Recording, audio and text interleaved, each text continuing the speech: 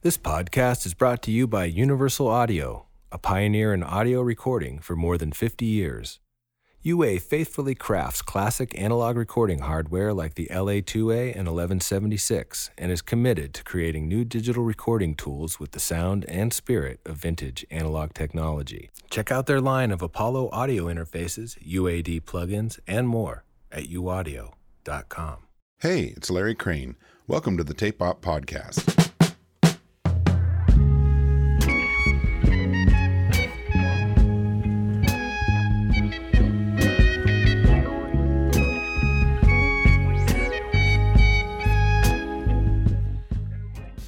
Born in the UK and now currently residing in Nashville, Jamie Liddell sings, beatboxes, records, produces, engineers, writes songs, writes code, and actually functions as a husband and father. He has collaborated with Beck, Feist, Gonzalez, Maki, and Simeon Mobile Disco, just to name a few.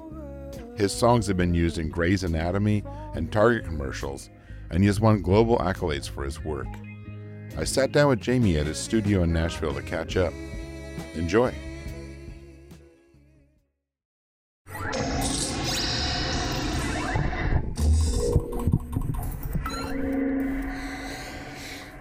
Whoa. Mysterious. I did the fallback. I don't know if it can not do the fallback. So what's your history? What's the backstory? Starts in England, of course. And Yeah.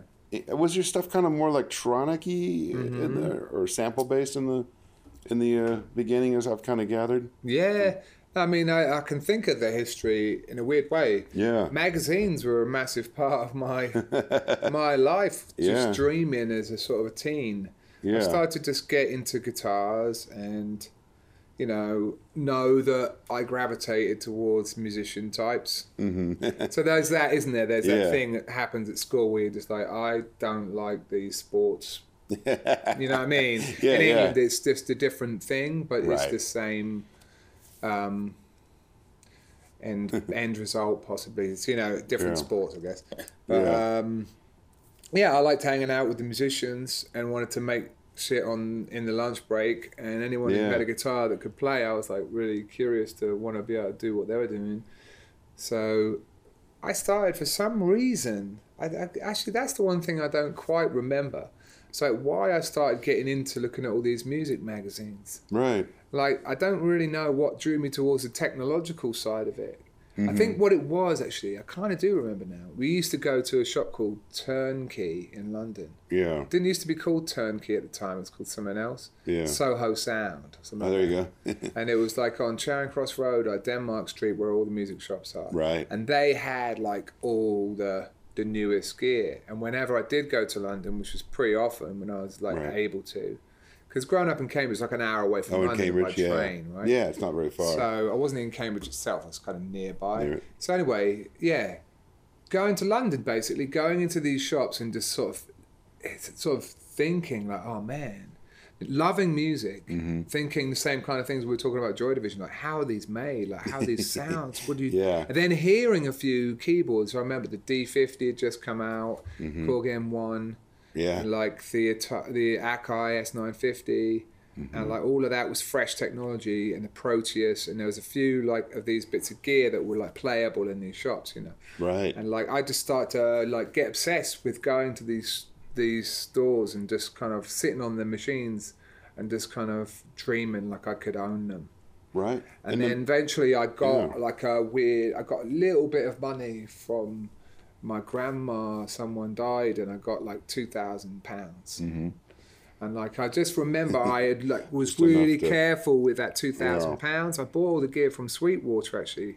Really? It was like almost a 2 to $1 to pound. It was an amazing time for that. Right.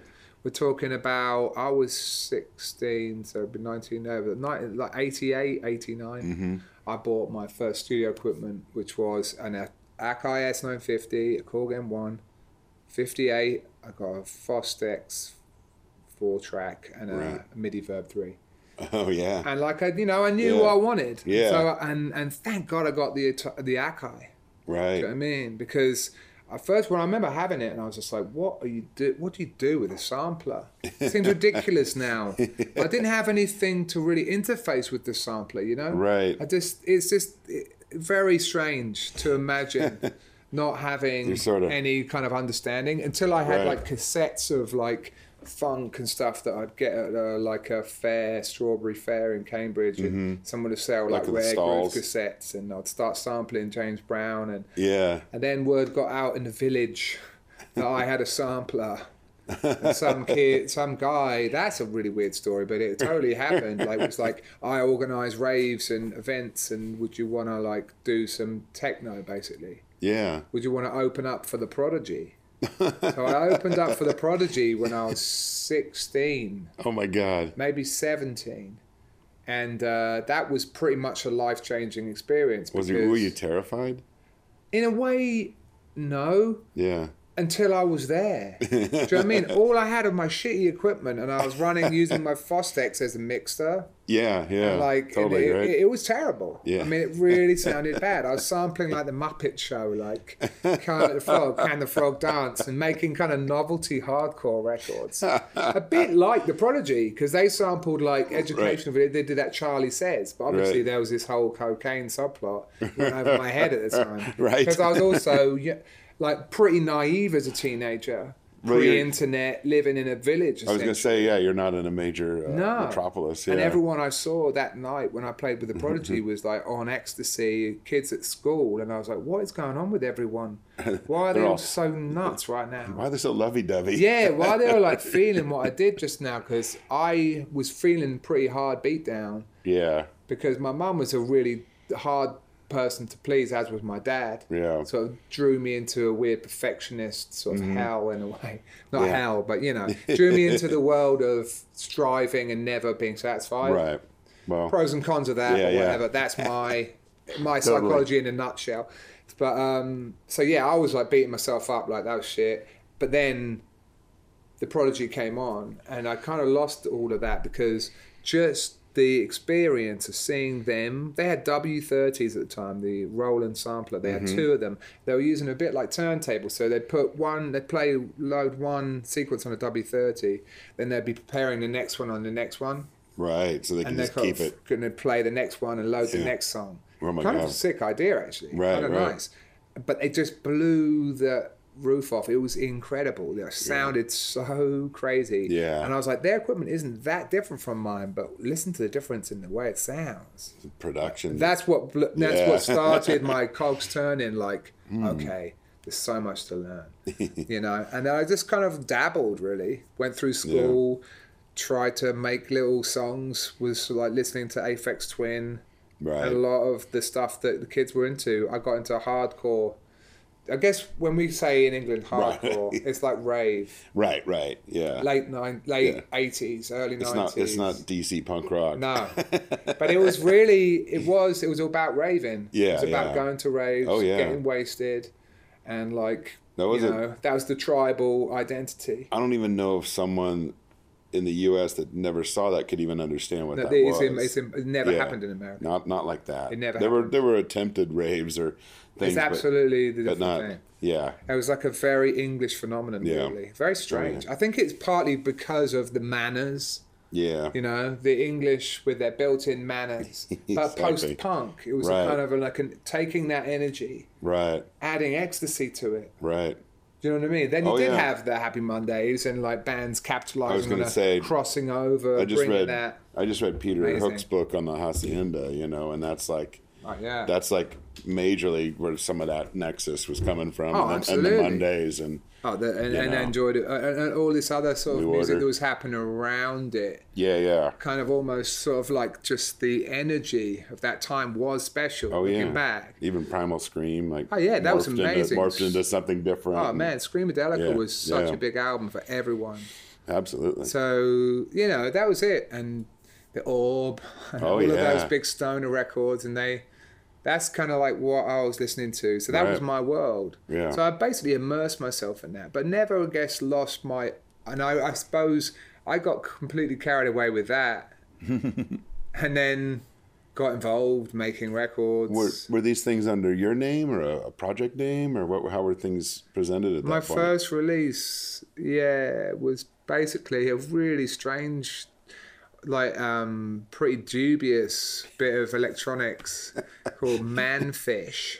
Which wasn't the name I came up with. It was I had been making demos at college, so I just went to college, studied philosophy, whatever. Right. Just made music in my bedroom. Mm-hmm. But a kid that I went to school with went and got a job at Strong Room Studios in London, which is a pretty solid studio. Yeah, I've been there. A great place. Yeah. And actually through going there and meeting up with this other guy, Mick Shiner, who subsequently worked a lot with The Streets and he's done a lot of good shit. Mick's always been a big champion of like the unknown acts. Sure. So he was a good dude, and he kind of heard my cassette demo that I sent to my friend.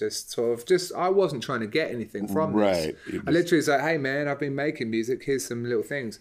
Yeah. And it got me in the door, and this guy was like, "Why don't you just go into the studio?" So he threw me into a room with an SSL and all the gear, and I had only got an S950 and a little Mackie at that point. Yeah. So I was like, I don't know what I'm doing in here. So I looked back at that in my mind the other day. I was like, well, no wonder my original demo kind of felt better, because I had it on an S950 and I transferred it all over to the S3000 and it lost a lot of its joy. Interesting, yeah. So now the S950 is like a beloved bit of boutique 12-bit history, and that's just my thing. Yeah. So, but yeah, that's sort of kind of how I first got my shit out. But through being at the Strong Room studio, I met these guys, Jason Leach, Phil Wells, who were just kind of like scallies in a way. That's I'm not trying to use that in any kind of derogatory or like just energetic dudes who just like really wanted to get shit going. They were like cheeky and just like really funny and compelling dudes who would hang around and who wanted to make techno and do parties. They did a thing called Growth, which was like a crazy rave that they threw sometimes on a submarine, a party on a submarine, disused like office space. It was really creative, like where it was, and it was like they wanted to make records. So I was like, well, I can maybe go in with you guys and let's see what we come up with. Right. And that was really important for me. So I'd go out and like all of a sudden they introduced me to the music of Detroit, Chicago. I hadn't heard any of that. Right. And like, so I was getting this education because they were like record collectors, DJs. And like at that time in the 90s, it was actually an amazing time for electronic music. Right. Like there was so much innovation. It was like a really crazy, beautiful time. Like, it was, the technology was, and some of it was new. Yeah. And some of it was older stuff being repurposed. Yeah. And everyone was trying to sort out how to combine it all. It was a brilliant time. Yeah. Because a piece of technology can come around and revolutionize music for a bit. Right. Like, I mean, whether it was obviously back in the day, the 808, 303, the combination of those Roland boxes, 909, and it was so important. And it allowed people to, it was punk in that way, right? I mean, that whole Chicago story, if they wanted to make disco records, they had a DX100 and a 707. Yeah. So they tried to make disco with that. Right. So it's just kind of like, and that evolved into a totally crazy sound. So I got caught wind of that and just fell in love with that and thought, I know how to make this stuff. Right. You know what I mean? I want to see if I can combine what I know about how to make shit from just spending so long just on my own working shit out, programming on Atari ST, learning my way, and then we started making records. We did like 10 EPs in a year. We're really getting busy. What was the name on that? Was Subhead. Right. So that was my first start of something that I felt proud of, and through doing that, I was really into the music of Christian Vogel. Mm-hmm. Stories kind of come to an end too, but it was convoluted. It's kind of like this is the story. Yeah, and I was listening to all of the Chicago and Detroit shit. Christian is a guy who kind of was totally versed in all of that and like had his own unique way. He was using Octamed. Don't know if you remember that. That was like a tracker on the Amiga. Oh, right. Do you remember trackers? They like have a bit of a resurgence, almost a romantic resurgence. Back in the day, that was a serious way to program. Right. My uncle was a software developer for the Amiga. He used to work with Rupert Murdoch's company, Mirrorsoft. It was a very early software company. Right. So I was really into Amigas. Right. computers. I was into that. Like, that was futuristic. That shit was yeah. like cutting edge, wasn't it? Oh, the It was idea just like, that you could have things programmed in the computer and then change them. it's incredible. You know, the first time I saw MIDI really being done, I was like, I can play shit drums on these pads and then tighten it all up. Yeah. No, exactly. So all of these things were doable, right? Yeah. So all of these, that's exactly how I feel. I mean, it's been to my detriment to an extent now because I can't really play much because I spent my entire life programming. Right. So, well, it's also arranging, though. It is. And it sculpting is. sounds. I mean, That's exactly it. It's not like it's not making records. No, you're making some kind of digital score. Yeah. And that's the thing. I got wind of Christian through these guys and just loved his music and was always like really high, like listening to his shit going, man, this guy is on his own thing. Mm-hmm. I went to Brighton to find him. Yeah. Like an idiot. You're just like looking around. Yeah, just like an idiot. But the first day I was there, I bumped into his girlfriend. That's insane. Who had a Tresor Records bag, and I was like, are you Chris's sister?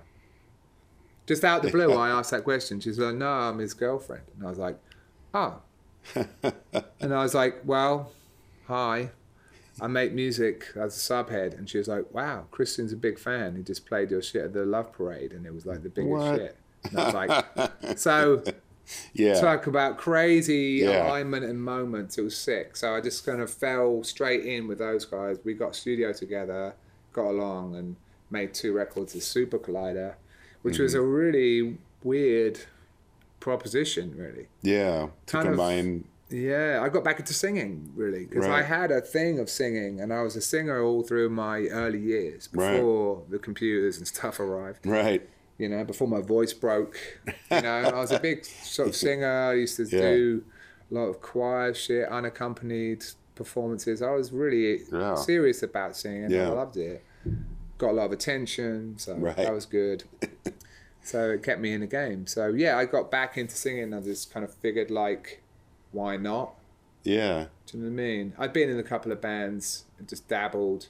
Do you know what I mean? But anyway, that was that time, wasn't it? So I did all the stuff with Christian. That's in Brighton, right? So got in there, and we had a few years. Then I moved to Berlin. Right. Met someone there, and like kind of wanted to get out of England. You know, it used to piss me off because we would always make this outsider electronic shit. Right. And at the time, it was Big Beat and Fatboy Slim, and it was real brain dead shit to me in Christian's ears. You know what I mean? It was just like bludgeoning, like dung dung dung dung dung dung dung dung dung, drop it. You know, just like kind of the EDM like silliness in a way. Yeah. Kind of like really just kind of, oh, you really need it spelled out for you that much. You know, right. You know, and so we were like the snobs. Right. We're like the music snobs. But the funny thing was, in Brighton, there's a funny combination of the punks didn't really go for what we had because it was too pretentious. Right. Do you know what I mean? Yeah. And they just would have rather listened to the Stooges and just got fucking wasted. Do you know what I mean? Yeah, totally. Which I understand. Right. Because, or like just straight up techno because it's kind of the same. Right. And like the good stuff that's really hardcore and it's pretty good rush. So doing this weird thing in the middle where I was singing, we were trying to write songs and it was kind of a stylized thing. And do you think partly the singing was a good way to assist in the collaboration too? It gave you a different sort of angle to wrap around his work? I think I was definitely, 100%. Like once I left to go to Berlin, I was in a serious conundrum because I'd signed a deal with Warp Records whilst I was in Brighton, because we befriended this guy Hardy Finn and this other guy Paul Fowler who runs Spy Mania Records, and Spy Mania put out Squarepusher's first records and stuff. So I was a big Squarepusher fan and used to hang out with Tom and those guys in Brighton in those days, those early days. And so I wanted to be on Warp as well. Right. I wanted to be on the label with Aphex Twin, Squarepusher. That was the highest honor, to be on Warp Records. That was some breaking stuff. That was the pinnacle of electronic music in the UK. Yeah. So when I did a record for Spy Mania first, called Muddling Gear, which then got signed to Warp and licensed, which got me in the door, and then I got my deal with Warp, and basically I got signed to Warp because of my voice. Right. Because I had a song on that album called like Daddy's Car or something. Yeah, Daddy's Car, where I'm just sort of doing an R&B song basically. Right. But it's kind of like with electronic drums. Right. Sort of a bit of like what I was doing with Super Collider. We were doing kind of R&B. Mm-hmm. Nowadays, it would just like be fine. No one would think about it. No, Or it's almost like Yeah. the sound of now slightly, yeah. but it was in '98, so it was kind of weird. Yeah. It's definitely vintage, like 20 years old, so that's Yeah. super weird. Right. So yeah, So when you moved to it was Berlin, very unpopular. It was just sort of, Yeah. but Yeah. sorry, when we played, Christian was already big in Right. Europe. Right. He was a very established DJ, really Right. respected all through Europe. And obviously, going to Europe and playing a Super Collider, we were welcomed in Munich, Berlin. They got it. Mm-hmm. And I was like, this place is so much more advanced. Like Right. England are a bunch of fucking hooligans. Do you know what I mean? Oh, yeah. They're not cultured. Yeah. Like, It's different. this is fucked. I need to be in Berlin. These Yeah. guys are like, they get it. There's always been that intellectual Yeah. edge to that city. They you just know? got it and they Yeah. were embracing it. And I just felt like this is where I need to be. This Yeah. is where I could flourish. Right. And it was the best move I could have made. I Amazing. mean, Berlin was unbelievable. Yeah. So, such a cool time to be there. 99 to 2008. Right. So that's where I did that's where I just got back into, I did another Super Collider album there in the Funk House, which is now used often for the music messes and Right.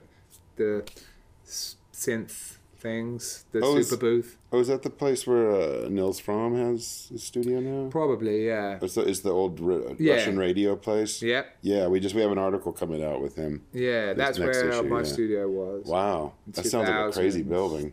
99, 2000. Yeah, it was. It's a Stasi. It's like a long ass corridor. Yeah. Every door the same.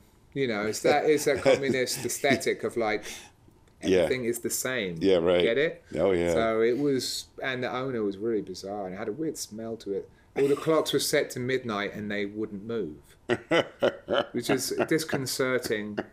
You know what I mean? To leave that studio at night. Yeah. And it's kind of like that part of town at that time, Köpenick in Berlin was still, it felt like they were racist and it felt like that's where the bad Berliners were and shit. Right. You know what I mean? Right. Because when you'd go a bit more into town, it was all like la-di-da. Mm-hmm. And you think, well, there's no strife in this world. But out there, it felt a bit like, it was more just kind of like the hardcore outside of town. It's probably softened a lot since then. I imagine. And I might well have been projecting that. I never actually ran into any of that shit. But there's certain parts of Germany where you just get more of that vibe. In England too. Yeah, right. Same here. Yeah. It's a bit more like going out to a place where you feel like, oh, I better keep my head down and not talk English and shit. You don't have an accent. Yeah, I know. I'll put on a drawl and try to... Paranoid. Yeah, no, exactly. But that's it, man. I moved to Berlin and then I met my wife in New York. Mm-hmm. And we moved and I lived there for a couple of years. Made Compass with Beck and Chris Taylor. Right. I'd made records in Berlin with Mocky, Multiply and Jim. Made those in Paris and then in Berlin. Yeah. And then... And what were you picking up along the way from others and from studios and different places you worked? I guess just working with Mocky was a big deal for me because it was hilarious, really. Well, from Muddling Gear to Multiply, it was like 5 years. Right. So what I did, a lot of things I learned. One of the big things I learned was I moved to Berlin with the dwindling advance from my first Warped album, which was not a lot of money at all. I'm not just sort of, it really wasn't. It was barely enough to subsist. Right. So with that in my pocket, I arrived in Berlin thinking, okay, what the fuck? How am I gonna really make a go at this? Right. And so I had to be, like you were saying, is a really perceptive point about working with Christian. Right. So what could I bring to the table? Mm-hmm. The vocals were clearly a thing. He was better at programming. He was more well versed in all the synths. He taught me how to program synths. I mean, he taught me a lot of shit, but I had the vocals So like going to Berlin, I had to just look in the mirror and go, okay, who the fuck am I? And what can I do out there? Yeah. Do you know what I mean? Yeah. Like what can I add to this scene? And like, it was a time where I'd go out, see Peaches a lot. She's like a pal of mine from that era. Yeah. All the Canadians I knew, Chili Gonzalez, Mocky, right. you know, Kevin Bleckton, who's like a really amazing artist and now lives here and great. She taught Cal Arts and really amazing. But just Tim Exile, a few of these guys were in the Berlin scene at that time. How did your music change at that point? I just needed to work out how to do a live show. Right. Do you know what I mean? Because I thought, fuck, I've got to just go out, I've got to make some money. Right. And I can't do it by making this record. Do you know what I mean? Right. Because you don't get paid till later. Yeah. So I need money now. Yeah. So I thought, okay, I've got to work out a way to play live. So I started doing looping, vocal, because I actually really inspired by Matthew Herbert. Because he was the guy who taught me that it was possible. Because we had a night called, it's a night at the End, the club called The End. Yeah. In London, and a lot of people come through. Chris Cunningham, the video director, used to play there. Right. And Matthew Herbert would come through, and his whole style was he would do something like he had kettles. I remember he had like kettles that had the tops off, and they were like just pushing out steam. Yeah. That was his visual. Wow. Showing a bit of work, and very wasteful. I don't know if he'd do it now, but he just had little delay pedals, Boss delays. Right. You know how those early Boss pedals had like a loop function? All it really was a short delay. Right. And it would hold, but like the prime the whole time, thing, whatever. right? Totally. It was a hold delay. Yeah. So and you could overdub, I think, actually. So, but anyway, he'd just do that on stage, and I was just like really enamored by that process, thinking, I love the way this feels. Yeah. It wasn't the whole show, but it was part of it or something. And so I sort of went off and sort of tried to make a version of that show, or like my own interpretation of how that could work for my music. What kind of things were you using to loop with? Right, I had the Boss SP202. I had the green Line 6 delay, the classic. Yeah, that's handy. So I had those two things. Yeah. And I didn't have much else really. Yeah, wow. And I'd get them to bring me like a synth or, so I'd just get the venue to supply something. Right. And I'd have a CDJ as well. So I'd make little tracks. Right. And I had these microphones, I still got them, called the Magic Mic. Yeah. Which had like a pitch shifter like built in. Oh, wow. And like I used to live with a guy who was my visual artist, and we'd go and do these sort of live shows together. Right. And like, it was this crazy. Yeah, he'd project and do live shit on top of me doing live stuff. Oh, cool. So we developed this kind of thing. Yeah. But then, I needed to evolve it. So I spent 6 months basically in the lab on my own in Berlin, like building a looper in Max MSP. No way. So I taught myself Max MSP because I could see the limits of my looping capabilities with this stuff. It was really crude, but I knew I loved doing it. Right. So I had a Mutron octave divider, and I put my voice through like a bunch of pedals, and that was cool, but it just hit a limit quite quick. Right. And I thought, what I need is a way to record different loops, have them come up on a mixer, be able to affect them differently. Right. And I came up with quite a nice looper, 5 channels. Wow. Using the 5 fingers on the black keys, recording with the left and muting with the right. And having a 2-octave keyboard. Oh, okay. I could do the mod wheel was the speed of the looper, and you could go tempo. Reverse as well. Oh wow. And and I just made this thing and really made it rock solid, and it was a beautiful thing. This is what bought this house. Really? That looper bought this house. Did you? I opened for James Brown with that looper. Yeah. Bjork, Beck. Like my whole career was based around my money career. Right. Came from inventing that looper and building. Was it something? And it's being sold. No. Was it? No. Just are you using it? And it was just me. Yeah.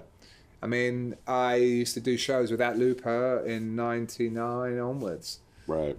So I guess 2000 probably had it. Yeah.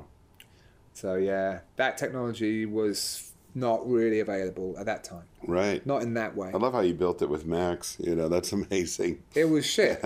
But it worked. I had an RME sound card. Right. Which was great. Super low latency, and it was awesome. And so like, yeah, that once I made that system work, it was just a dream. And I remember just doing a show at Sonar, I think it was like 2003 or something. And it was a big moment. A few people were there, and the show was really rammed, and I just rocked the house with this thing. It felt right. Yeah, and Matthew Herbert was there with Arto Lindsay, and they came on stage at the end, and we jammed together. And at that point, like, Matthew was totally blown away by the show, and I remember him just kind of going, holy shit, what have you been doing? I had this great acknowledgement from him, which was a beautiful circle. Right. Of like, where he's like, I could tell that he was impressed, and I needed someone in my group to sort of not acknowledge it. It was a really nice moment. I worked super hard for that show, and it really worked. Bookers really wanted me. I was booked like crazy. Right. I used to play. I had 3 booking agents. I had all around, just for Europe. Jesus. One for Belgium and like the UK. And then I had another one for one for Italy and Spain. And you were still in Berlin at that time? Yeah, so and it was beautiful to be in Berlin because I've got a gig for you over here. Yeah, just like zip around. Just used to carry all this money with me, like in a little bag on the train, falling asleep after the show. Just like terrible, really thinking about it now. Geez, yeah. It wasn't a lot of money, but it was still. After 10 shows, it could be quite a lot. It can add up. And that's going to be your rent. But it was brilliant, man. But I played so much. I used to just play the entire time. Wow. So that was it.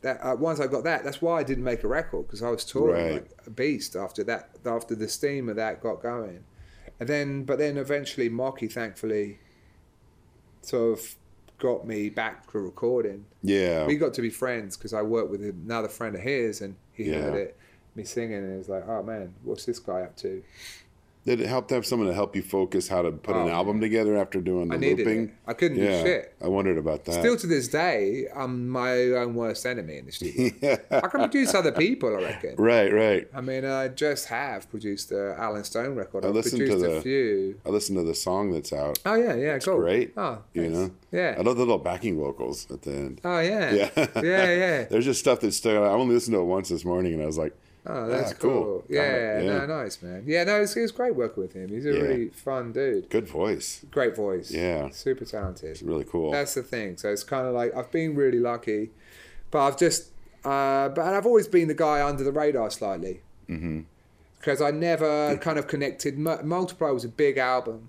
It's 2005. Yeah. When I handed it into Warp Records, and I'm really not going to talk shit about anyone, because I've done a fair bit of that today with another thing I did earlier, and I'm having major regrets about being that way.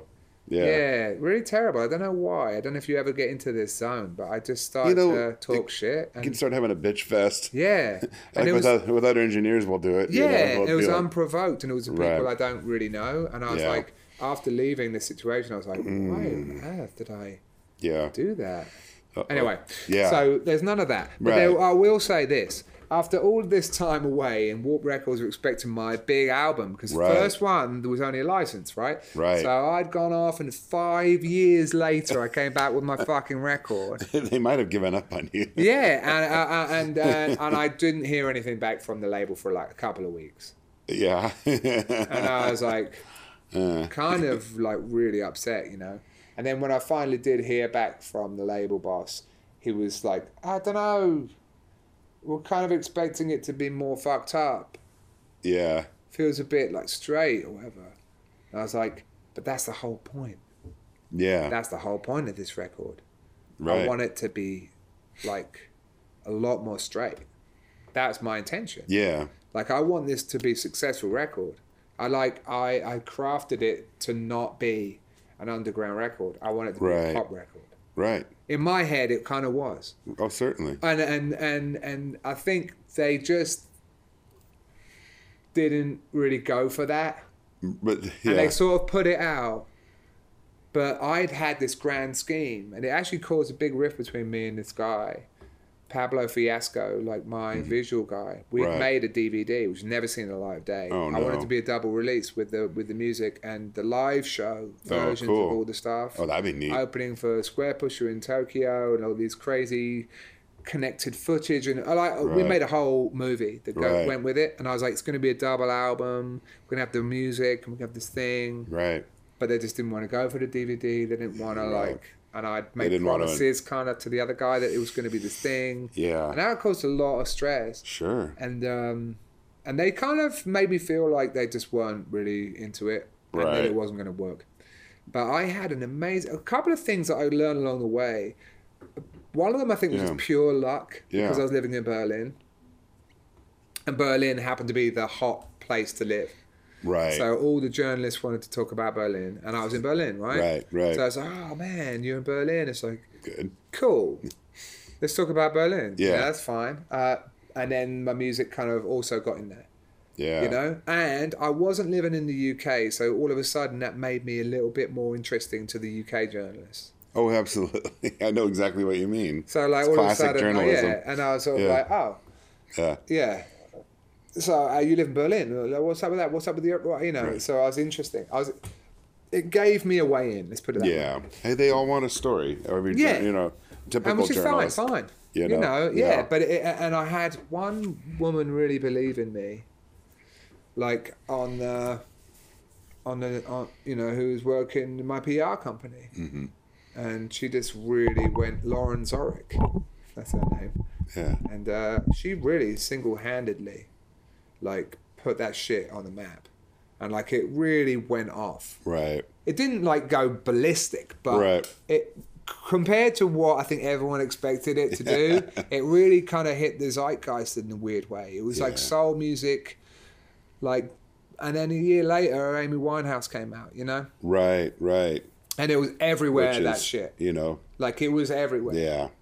And it just was the sound, right? You know, like, Mark's. I mean, you were just mentioning Mark Ronson earlier, and that production where it's combining elements of soul and R&B with DJing and electronics and sampling in a way is fascinating. Yeah. You know, that's the thing. Yeah. So, and I mean, so that was it. That was a really big deal, and it's sort of, I could have almost, you see, in another universe, had that shit been on a big label, and they'd had believed in it, it probably would have been could have been quite a big record. It had the potential to be, or, you know what I mean? Yeah, But at the same time, I don't know if I would have wanted that. Right. Like, I've had a chat with my wife about this a lot. Yeah. It's not just self-sabotage. I mean, the thing I was talking about earlier, talking shit about people, could be a form of that self-sabotage. Sometimes, thing. Just kind of almost wanted to not endear myself too much. I don't know. I almost wanted to fail at the gig. I was trying to, you know, I don't know. There's an element of that. Right. But there's also this element of, I sincerely I never wanted to be a big star or anything. It's, well, I mean, you know what I mean? Look at Amy's life, you know. That wasn't healthy. It really wasn't healthy. You know? Obviously, she was a very special case in a way. And, like, Reddit, I mean, surrounded herself with, like, bad people. And there's so many... No, I mean, it's terrible. Yeah, there's so many... Obviously, man. You know, unfortunately, we know far too many amazing people that just... just can't get a grip. So I've always felt like I was super lucky in a way to be able to make a life. I bought this house, you know what I'm saying? Like, I opened up for Prince, James Brown, Bjork, like Beck. Like, you know, I've worked with Nigel Godrich. I've worked with, like, all these people. Like, I've achieved a lot of my life goals. Do you know what I mean? Totally, but softly in a way. Sort of in the background and not... And I kind of love that. You know what I mean? Well, because there's been just the right amount of fame. Yeah, it's just enough that that I can sort of keep going with stuff. But whatever, it feels so vain to talk like that. But you are talking about yourself. That's what we're here for. It's getting a little bit uncomfortable. But that's the thing. I suppose it's funny, isn't it? Yeah. I did have a meeting with Rick Rubin. Mm-hmm. And after I'd done Multiply, I got Jim together, and it was definitely a concerted effort.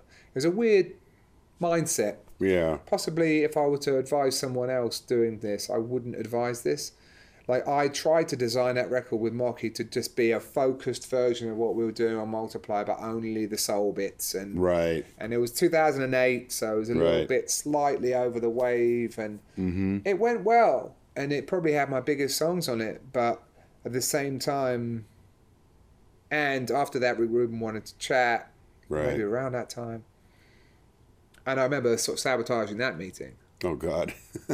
Yeah, and I don't know why. Yeah.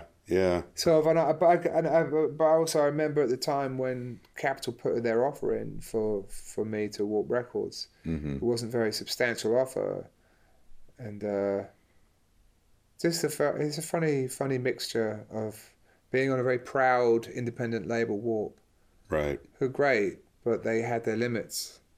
Yeah. Some of my mindset working with artists nowadays is like I try really desperately not to be cynical, but sometimes people will say, I think this thing could be really big on this label.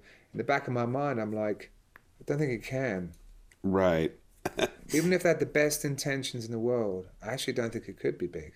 Like what their reach or the power of the label is, or I think they can only get it to the lakes. They can't get it to the ocean. Yeah.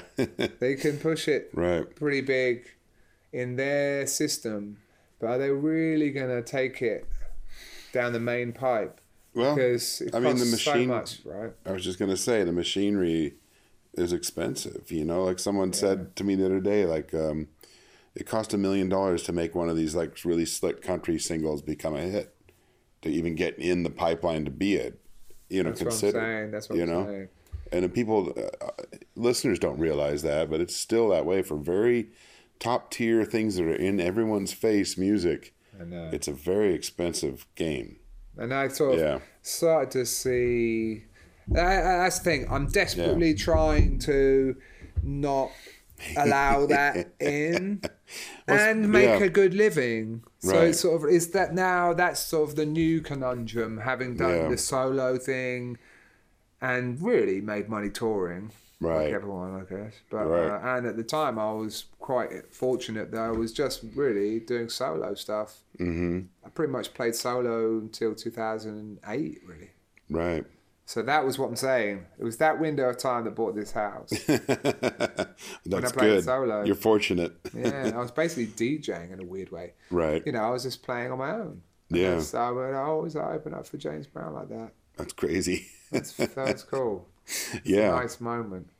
And like, there's that good footage that I still really like of playing with the Nigel Godrich and the Beck thing in the basement when we did it Maida Vale. Right. Oh, nice. Posted recently because of the whole Maida Vale nonsense. It was really sad. I don't even know about that. They're closing Maida Vale down. Oh, you're kidding me. Yeah. Right. So it's like, what? That's like such an important thing. Yeah. A couple of things happened to me that I'm really proud of. John Peel played my songs like twice. A badge of honor. Yeah, major. You know? That was it. That's almost like retire happy style. And someone recorded it. I have a cassette somewhere. Actually, I don't know if I do. Oh wow. Of him on the radio. Doing the announcement and everything. Oh man. So that's nice. And obviously, opening for Prince. Yeah, that's pretty crazy. And really nice. And open for Elton John. For a whole wow. Really? Yeah. But not solo. That was with the band. But for a whole tour, that was really kind of special. What kind of band did you put together after the solo shows? Had a couple of bands. Cool. Like outsider bands. Really.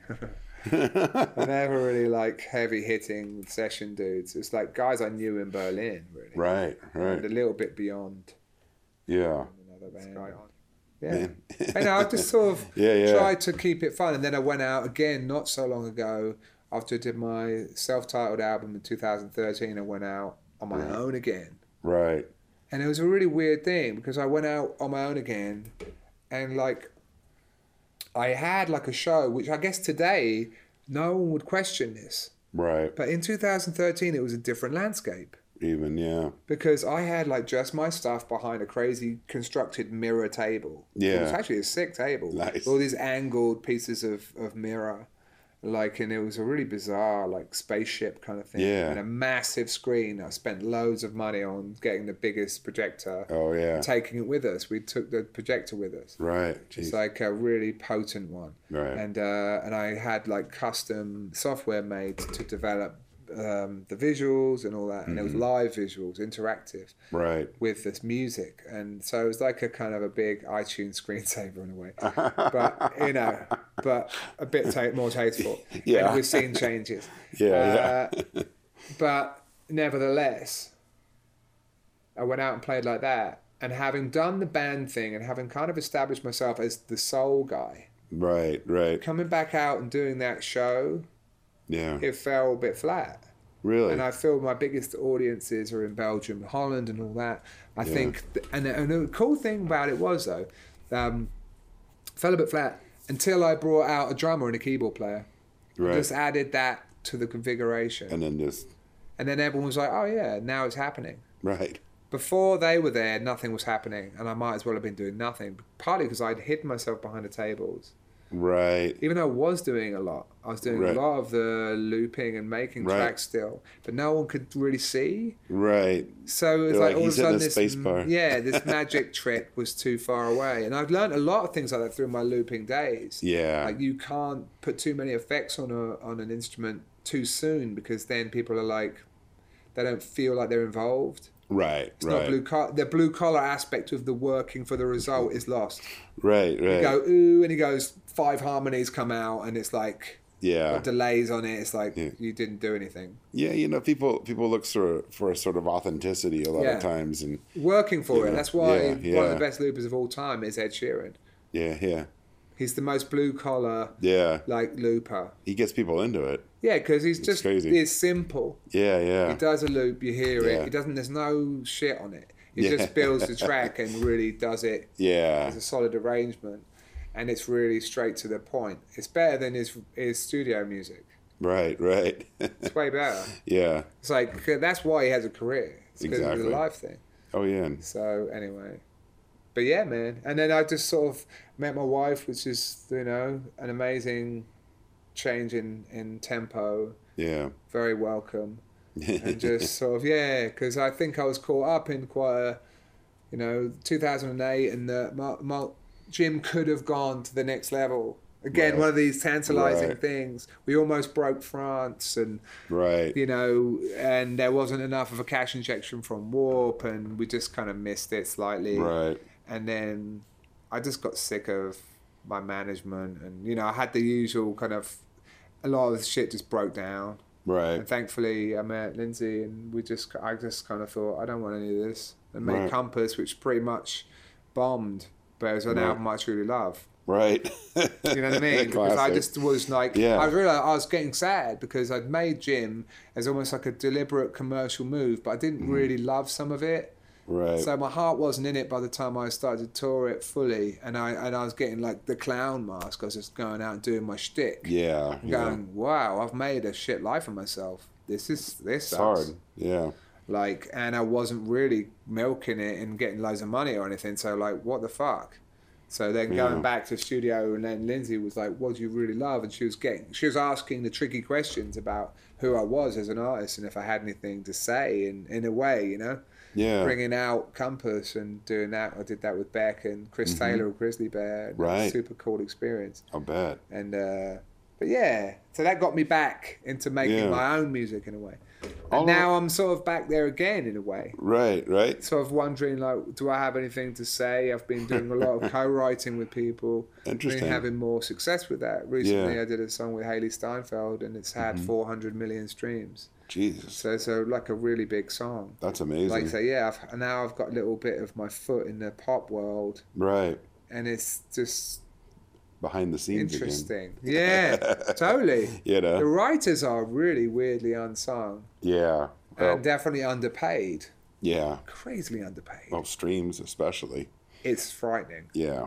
17%, I think, of a stream revenue goes to the writers. Yeah. Jeez. The master side, that's 83%, and it's really unfair. That seems crazy, yeah, doesn't it? Yeah, it Yeah. seems like almost as if when streaming was set up, the majors had something to do with it. No, that couldn't have happened. Yeah. It's one of those things, isn't it? It's battling this cynical mind. Yeah.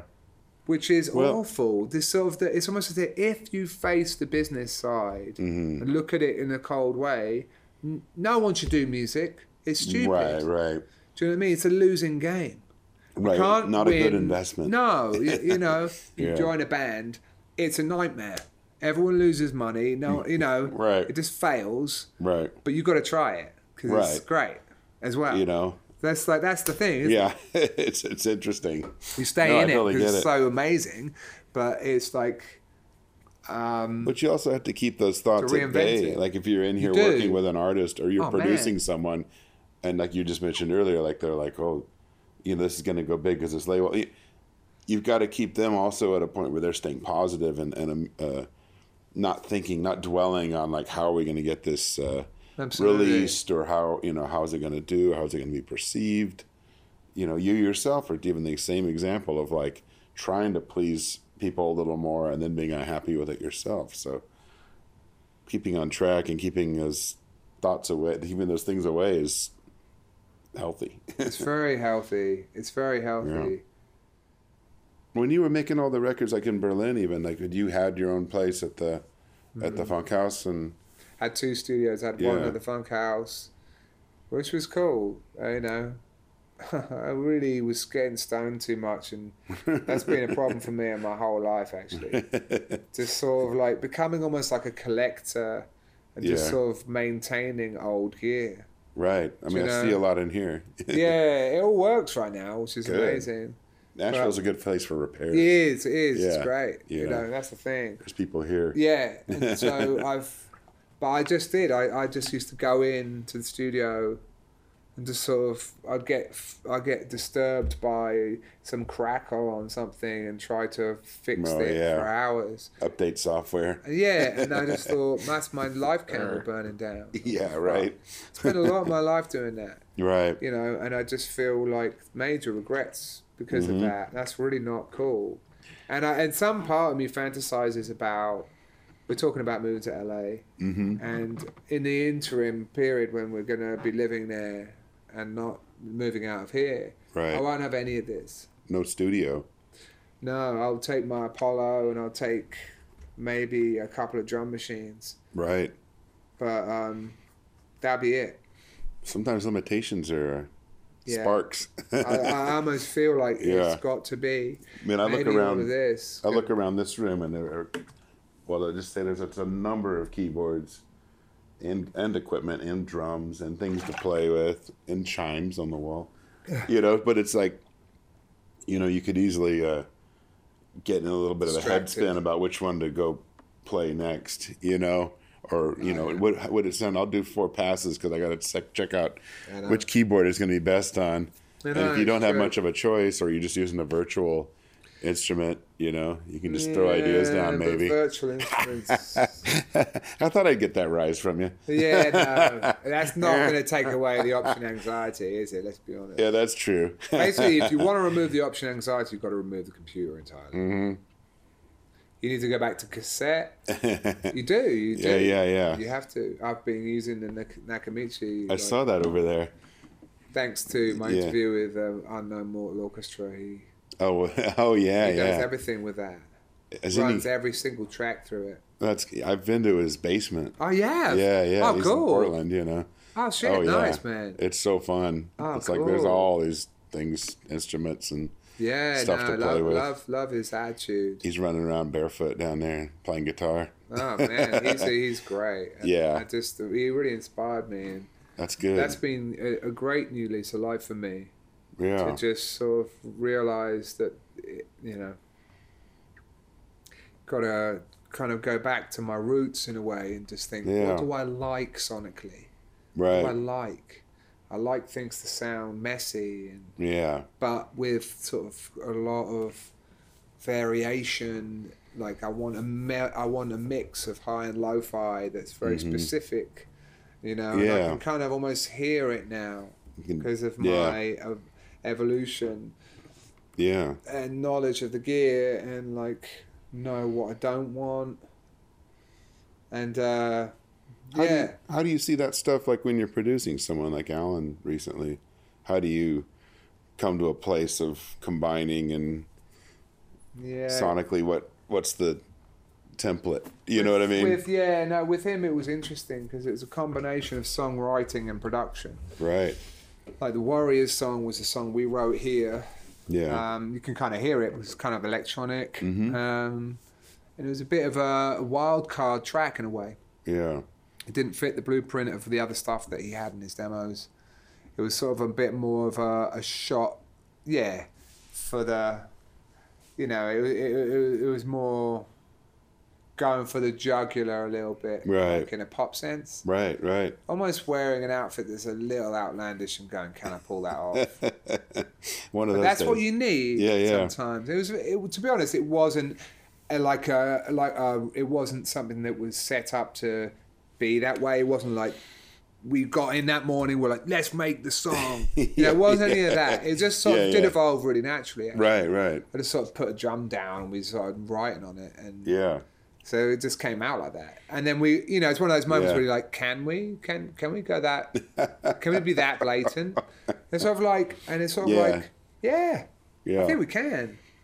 So it's really, I love those moments. I love those moments with artists where you are on the border. Right. Because the comfort zone stuff is great. Yeah. You're working with a great balladeer. It's almost like Miles. Remember back in the day, he'd said he doesn't want to do ballads anymore because they're too comfortable. Right. And of course, it's such a good thing to hear Miles play a ballad. Is such a joy. Isn't it? And it's sort of like one of life's true pleasures is to hear him do that. But then, because he knew that it was like, kind of like opium in a way. Yeah. A given. You're right. You're just like, what else though? What else? Yeah, so it's nice to be on that fringe with people. That's exciting for me. It's great, isn't it? When you feel like we're like riding something that feels a bit dirty almost. Right. But that's like, cool. Maybe we shouldn't be doing this. That's nice. I really love that. Yeah. So some of the songs had that. Yeah. And some of the songs were just me trying to capture the spirit of his band, Right. And so we worked at Sound Emporium a lot. Mm-hmm. It's a place I truly love. Yeah. Just down the road. Cool, and I remember every day going to work, as it were. Yeah. Just feeling really excited every single day. Just getting in my car and just wanted to be there straight away. Right. Just wanted to try. I brought like a kind of my way of injecting something odd was I'd bring down the Nagra, like an SEM, the biphase. I bought the SP1200. I just started bringing more and more gear to the studio. I brought more and more of this stuff. I bought the Mini Moog. I bought like my Korg CR4, the Sean Everett box, and then just more and more pieces of gear down there. Kind of funny. And I just would inject it into the signal path. Right. And sort of like pepper it in. Yeah. But try to keep the band playing live on the floor with no headphones. Really? So that all the tracks that were cut were like live with Alan singing too. Wow. Just because I thought, it's Nashville, man. Yeah. It's going to be the best, isn't it? If these guys play all the time, they're a great band. Right. So like it was cool to sort of track most of it that way. Right. And then there were days when Alan actually wasn't there. He had to go for a couple of days, so I constructed tracks with the band that I thought were kind of like remixes of some song ideas. It was a really odd process, really cool. Yeah. And then we came back and took all that raw material that we'd kind of tracked. We tracked a lot, I think like 18 songs in 10 days or something. It's quite fast. Yeah. Fast enough that a lot of it was, it was well done, but it was rough around the edges. Yeah. A little bit. Yeah. So we came in here and started chipping away at vocals, really. Yeah. Doing a lot of vocal overdubs and rearrangements and re-singing leads. And my first real production gig, paid. Really? You feel like you're going to start taking on more production gigs? It depends. In the future? Yeah. It's just, I don't know if I'm cut out for some of the psychological aspects of it. Right. I mean, most of the cases you're talking about, you're also co-writing and producing. I like that more. Yeah. And I understand when I worked with Beck. Yeah. He really wanted to write all the stuff with me and didn't particularly want to take songs I'd written and produce them. Right. And at the time, I didn't really understand that. Now I suppose I do. Yeah. That's interesting, right? Yeah. But I would give him some investment or a way of... Yeah, you just feel like you can kind of relate. Yeah. I just feel like you've grown it together. So there's this obvious connection to the timeline of it. And and that's nice, isn't it? It's like growing a plant. Right. It's different. Rather than just tending to a fully grown plant or whatever, or trying to... Exactly. Get a prize zucchini out of it. But I don't know. It's interesting going forward. My wife always asks me, like, what do I want my life to look like? And I would say, like, I just want varied days. Awesome. Well, I think we had a good interview. Thanks so much. Yeah. Let's do the other thing. Thanks for listening. Find us online at tapeop.com, Facebook, Twitter, and Instagram. Until next time. Lying with you and I wanna cry. Baby, won't you dry your eyes? Don't wanna keep thinking of all we could have been. And all the ways I could have tried. I'm always afraid of you and what I put you through.